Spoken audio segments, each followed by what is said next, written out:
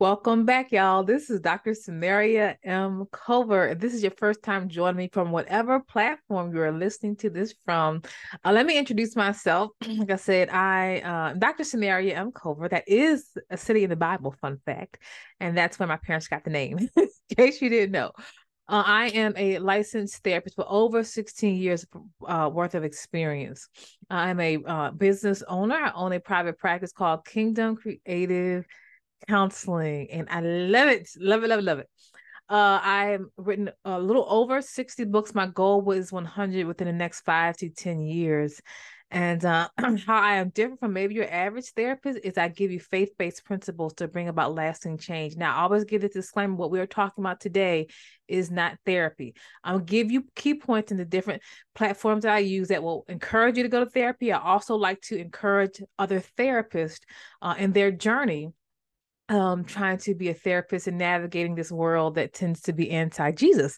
So that's kind of what I do. But this is not therapy. My hope is that through listening, those who, wherever vein you're listening to this on, my hope is that you become encouraged to walk out your healing and your wholeness process. Okay. Now today, so last week, for those who don't know, I did do a teaching. I briefly gave you my testimony of how God gave me my private practice. And we have been in, even though I've been in the field for a long time, I have officially been in private practice for almost 7, 8 years. And I didn't always, I will talk to you sometime towards the latter part of the year, if I can remember. I have lots of ideas about how you to make that transition from part-time to full-time for other therapists. I may just put it on my training page. I'm not sure, but stay on the loop for that. Today, we're going to talk about an emotional healing issue, and that is called 10 Lies We Tell Ourselves. I'm going to switch back from there. 10 lies we tell ourselves. And again, let me kind of give this disclaimer. I forgot, I know I'm all over the place, y'all, but I am writing a book called The Business of Leading. Well, I've actually finished it. It's in editorials and all that kind of stuff. So make sure you follow me on social media platforms. And that is for those who are entrepreneurs, similar to the field of work that I do, and you're Christian and you're a business or entrepreneur leader. Now, if I'm ministry people too, y'all can join this, all right? But today we'll talk about 10 lies we tell ourselves, and I'm going to be brief today. We just came from church. It was a power house, and I am going to spend the rest of my Sunday practicing some self-care, right? All right, so 10 lies we tell ourselves. If I can just start here, remember this: the worst kind of deception, in my opinion, is self-deception. It's self-deception. It is one thing for you to witness someone being deceived. It is another thing when you are deceived. But the worst kind of deception is self-deception. Before someone can deceive you, they must first deceive themselves. This is going to be in no particular order. Like I said, we're going to hit it and we're going to quit it, okay? The first form of lies we tell ourselves is just, I'm going to summarize this, is self-doubt. It's self-doubt. Self-doubt is a form of imposter syndrome when you tell yourself what you're not. I can't. I'm not good enough. I'm not pretty enough. I'm going to be. We doubt ourselves. Now, the scripture tells us we have to have an honest estimate of ourselves. So you don't want to overthink and be full of pride and tell us, just be different with it. But you also don't want to be in self-doubt either. Okay. When you're in self-doubt, you doubt your capability, who you are, and what God has called you to, right? And so, believe it or not, on your journey to your leadership positions, or even in your journey in life, you're going to have at some point in life some struggles with self-doubt. Self-doubt is an issue of our identity. Satan does not want us to have our identity in who we are in Christ. I wrote a book some years ago. I may post a link, and it's about confidence, and it says I am. And how do I find myself in God, right? And so, what's the difference between confidence versus self-deception or conceit? Here's the difference.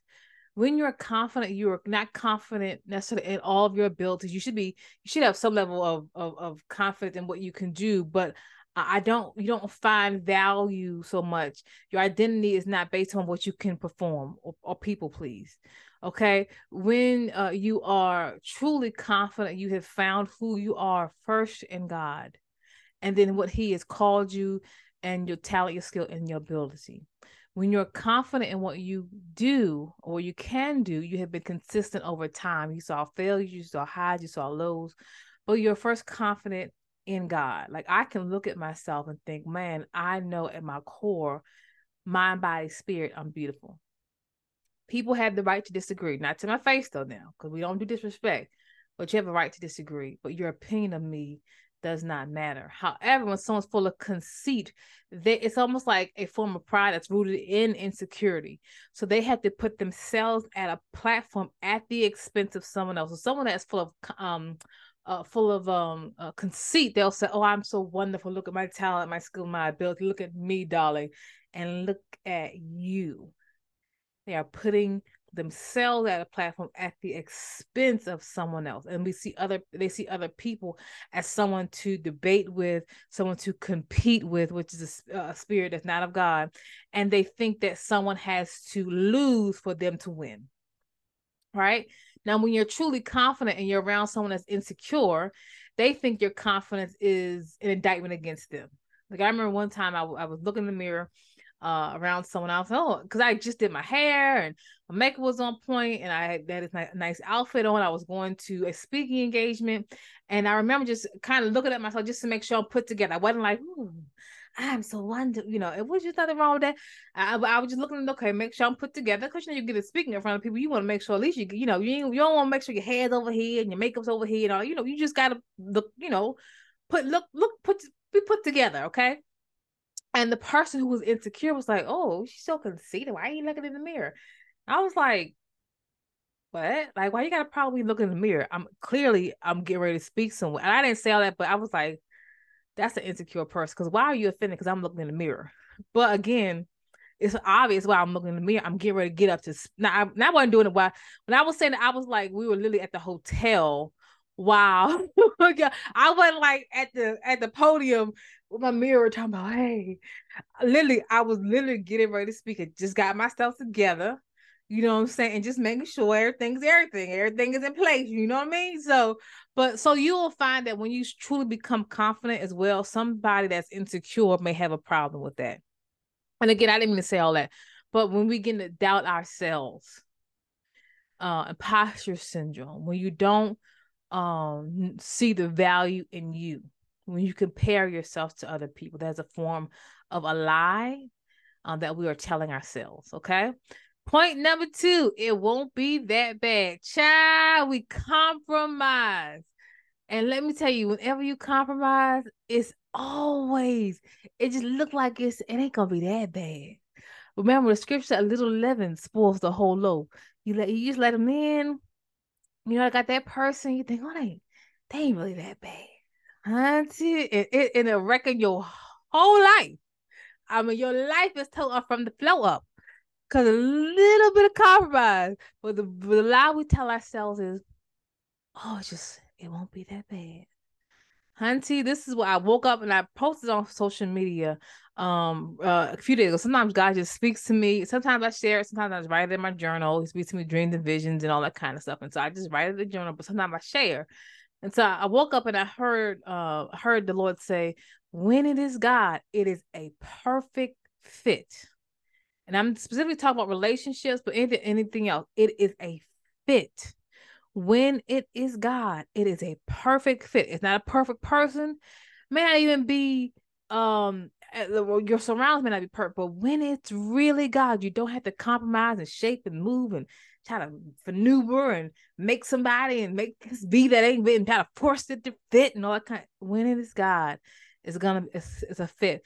But remember, when you're starting to compromise, it's always a little, in the back of your mind, this ain't really God. Or we say, they ain't really that bad. They ain't really that crazy, huh? They just a little, different. And people holding back their hand.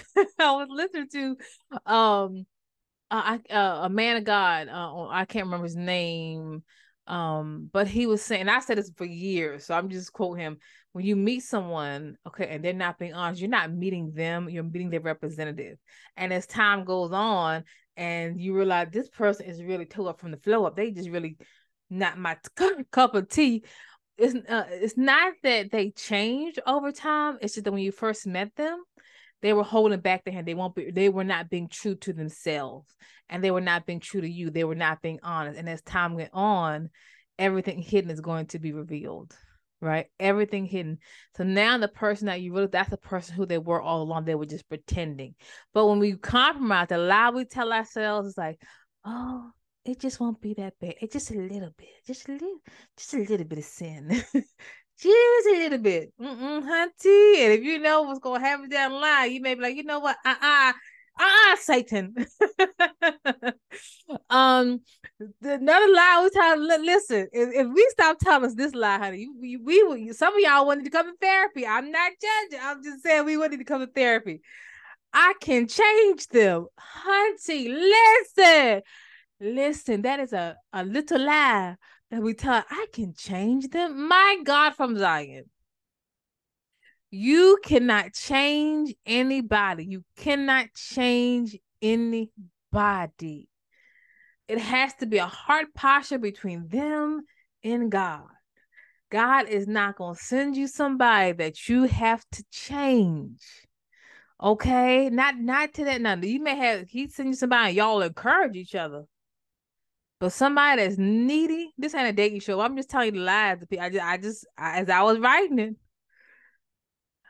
I can change them. No, you can't. Even in therapy, like we do this, and this happens if you're in therapist and if you listen to this, we'll have clients and they love your reputation and they love what you bring. And they'll say, "Oh, I know that you can change me."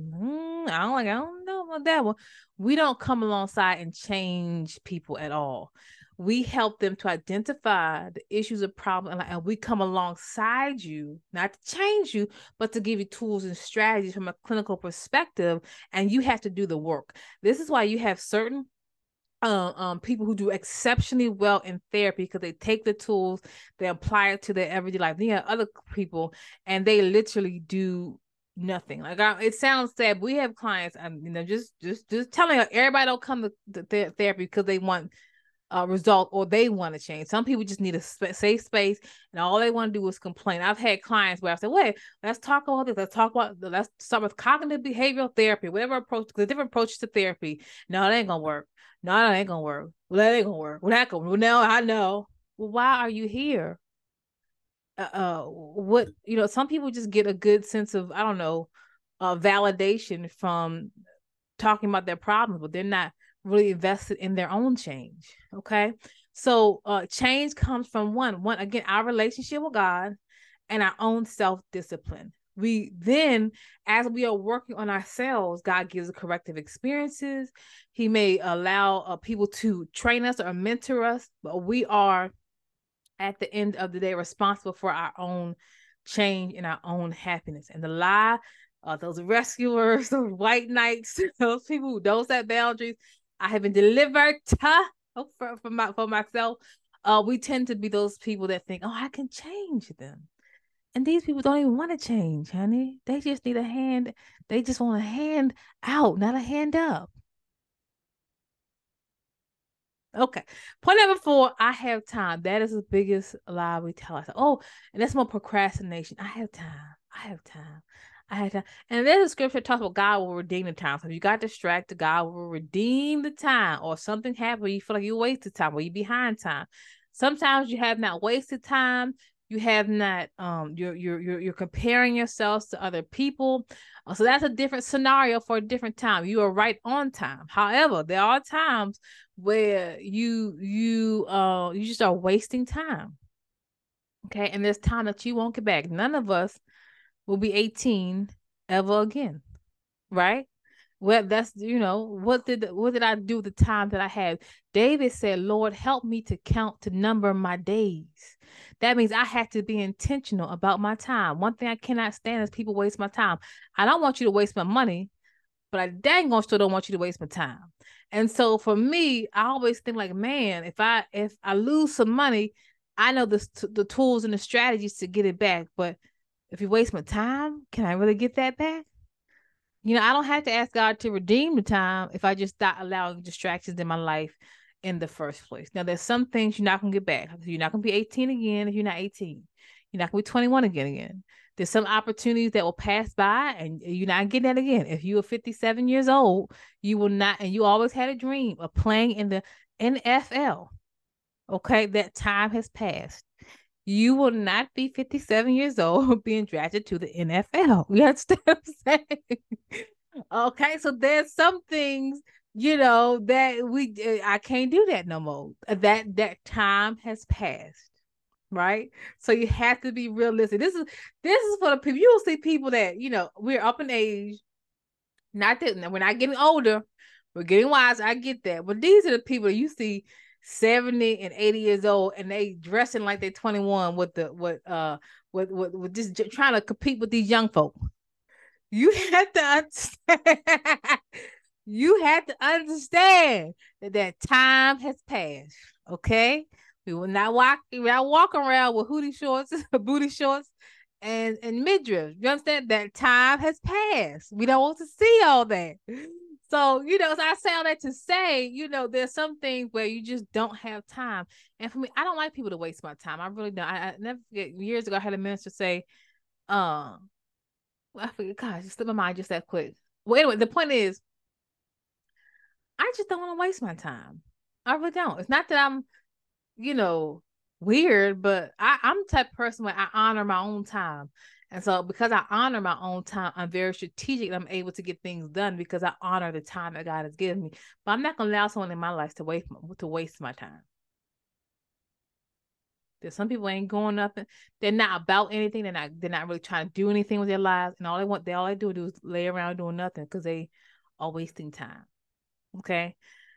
Point number 5, a delay is not a denial. That is a lie in many cases. A delay is in some cases a denial. Now I know some of y'all said, wait a minute, Mary, that ain't it. If you got distracted, which I never remember of the parable of the 10 virgins. 5 were wise, 5 were foolish. Right? I'm gonna give you scripture. 5 wise, 5 foolish. They were in their waiting season. Okay. But the 5 that were wise had been prepared to wait. So they prepared extra oil. When when they heard the bridegroom is coming, the 5 that were wise got themselves together because time, chance, and opportunity had met them. The ones that were foolish, their lamps went out because they were not prepared to wait. And so while their time, their chance, and their opportunity came, they were not in position or in place. They were somewhere trying to get ready for a place they should have already been ready. They were somewhere trying to buy oil when they should already had their oil waiting for their opportunity. It tells us this, and the Bible says that when the bridegroom came, the 5 that were wise were entered into the bridegroom's ceremony, right? However, the ones that were foolish, they came back and they kept banging on the door, and they had missed their opportunity. So what am I saying? It is not true that there are times that certain specific things have to happen at a specific time, and it's not your time. It's not for you to always know when your time or when your opportunity has come. If I were you, I would prepare for a time that I don't know when it's coming. So the bridegrooms, they knew the bridegroom was coming. They just didn't know when. And so while you're in your process, God will be preparing you for things, but preparing you for opportunities and preparing. He may tell you, go do this and go do that concerning your business and go do this concerning that. And he's not going to tell you when your opportunity is going to open up to you, right? But it is still your wisdom that says, I have to prepare. Time and chance happen to everyone. But there are lots of people who will never get their opportunity because they refuse to prepare. They're like those foolish virgins. They thought they had time, but a delay is a denial in some cases. Okay. Another thing, this is from our relationship, folk. You are in a tumultuous, chaotic relationship, and you say, we can work it out. You cannot have peace with someone who is not peaceable. You cannot work something out with someone who does not want or desire the same thing that you want. I've had this happen in my own life. Like you cannot have healthy relationships with people who are committed to your demise. And so I've had, clients I've counseled and stuff is going awry. And as a therapist, we don't tell people, this is not going to work. We generally try to work with clients based upon their goals, not what we see. But there are times where you just keep butting heads with someone. There's times where it's just you got to come to a conclusion. We cannot work this out. I gave an example of how Abraham and his I say uncle father Lot. And I say uncle, technically Lot was his uncle, but he took on a father role with him. That's why you see, if you look at the relationship between Abraham and Lot, Abraham had more of a father role because Lot's parents had passed away. Okay, his father had passed away. And it got to the point there was so much contentious between them. And Abraham said this. He said, listen, Lot, there's too much strife going on between us. He said, listen, you pick your way, wherever you want to go, and I'm going to make sure I go the opposite way. We can't do this together. Sometimes in life, relationships, family ships, friendships, romantic partnerships, all kinds of ships, we cannot work it out. Okay? We are not meant to do this thing called life together. You go your way and I go my way. I remember I was talking to a family member of mine and about a situation I was experiencing, and the person just said to me, she said, Samaria, you have conflict with this person because how they live their life in chaos. Their chaos is normal to them. You don't live your life in chaos. You plan your steps. And you're always going to butt heads with someone who thinks chaos and confusion and strife and arguing and all. They think that's normal. You don't live like that. So, my brothers and sisters, there are times when you cannot work it out. Okay? Point number 7, the misappropriation of grace. So we say, oh, God understands. Or only God can judge me. The scripture says that we will one day judge angels. It does say that. It does not tell us because only God can judge me that we cannot hold each other accountable. So we think, oh, God understands, and we misappropriate grace. Grace is not our meal ticket. It is not our green light to do what we want to do, however we want to do it. That's why scripture says, shall we continue in sin that grace may abound? You can't know this is wrong and say, well, I got grace. I'm going to apply my grace ticket on it and go ahead forth. Now, there's a lot I can say about this, but the first book that I wrote, no, not the first book I wrote this year. It wasn't my first book. I can't remember how it falls down the line here.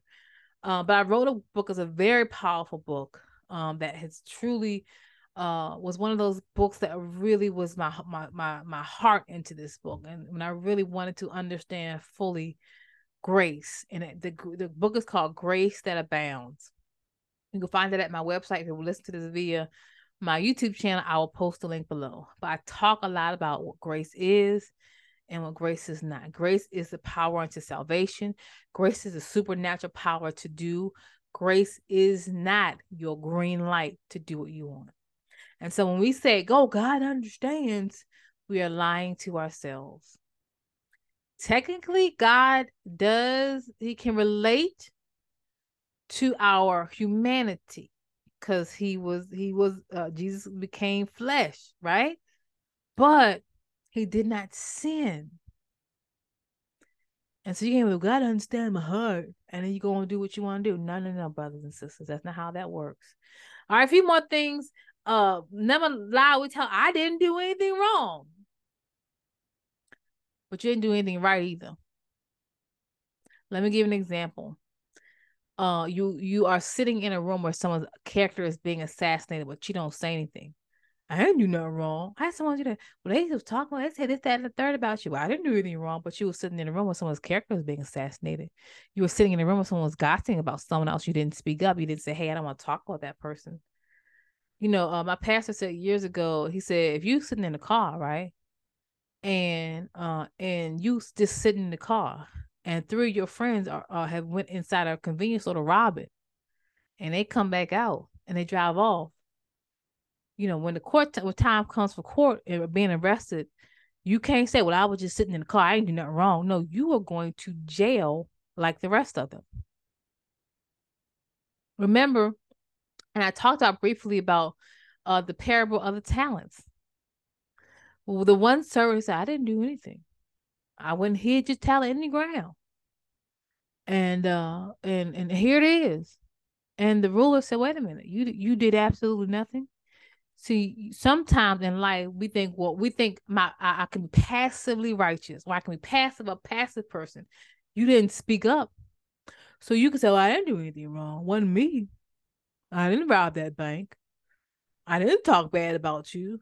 Yeah, but you didn't do anything right either. You didn't go use your gifts, your talent in the building. You sat in the room where someone's character is being assassinated, and you didn't speak up.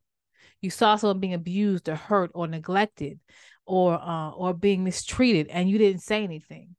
You just kind of hid your head in the sand and pretend like you didn't see anything. You don't get brownie points for that. I didn't do anything wrong. Well, what did you do right? When you do stuff like that, guess what? It is counted unto you as if you did it. All right, come on now. Only God can judge me. First of all, that's a lie. God can judge you, and people can and they will judge you. People in church will judge you. People in this world will judge you. Only that's not even scripture. That is not a scripture in the Bible. There is no Bible verse that only God can judge. Why do we do that? Well, you a Christian. You're supposed to be a good Christian. Only God can judge me. Who says? The Bible says we will judge angels. The Bible says we're going to judge one another. And the time of judgment, people can judge you all that. Why do you, if you commit a crime, right? You're going to stand before a judge, a human being. That is the law of the land. So that lie, only God can judge me. We'll go commit a crime. Who are you going to stand before? Only God can judge me.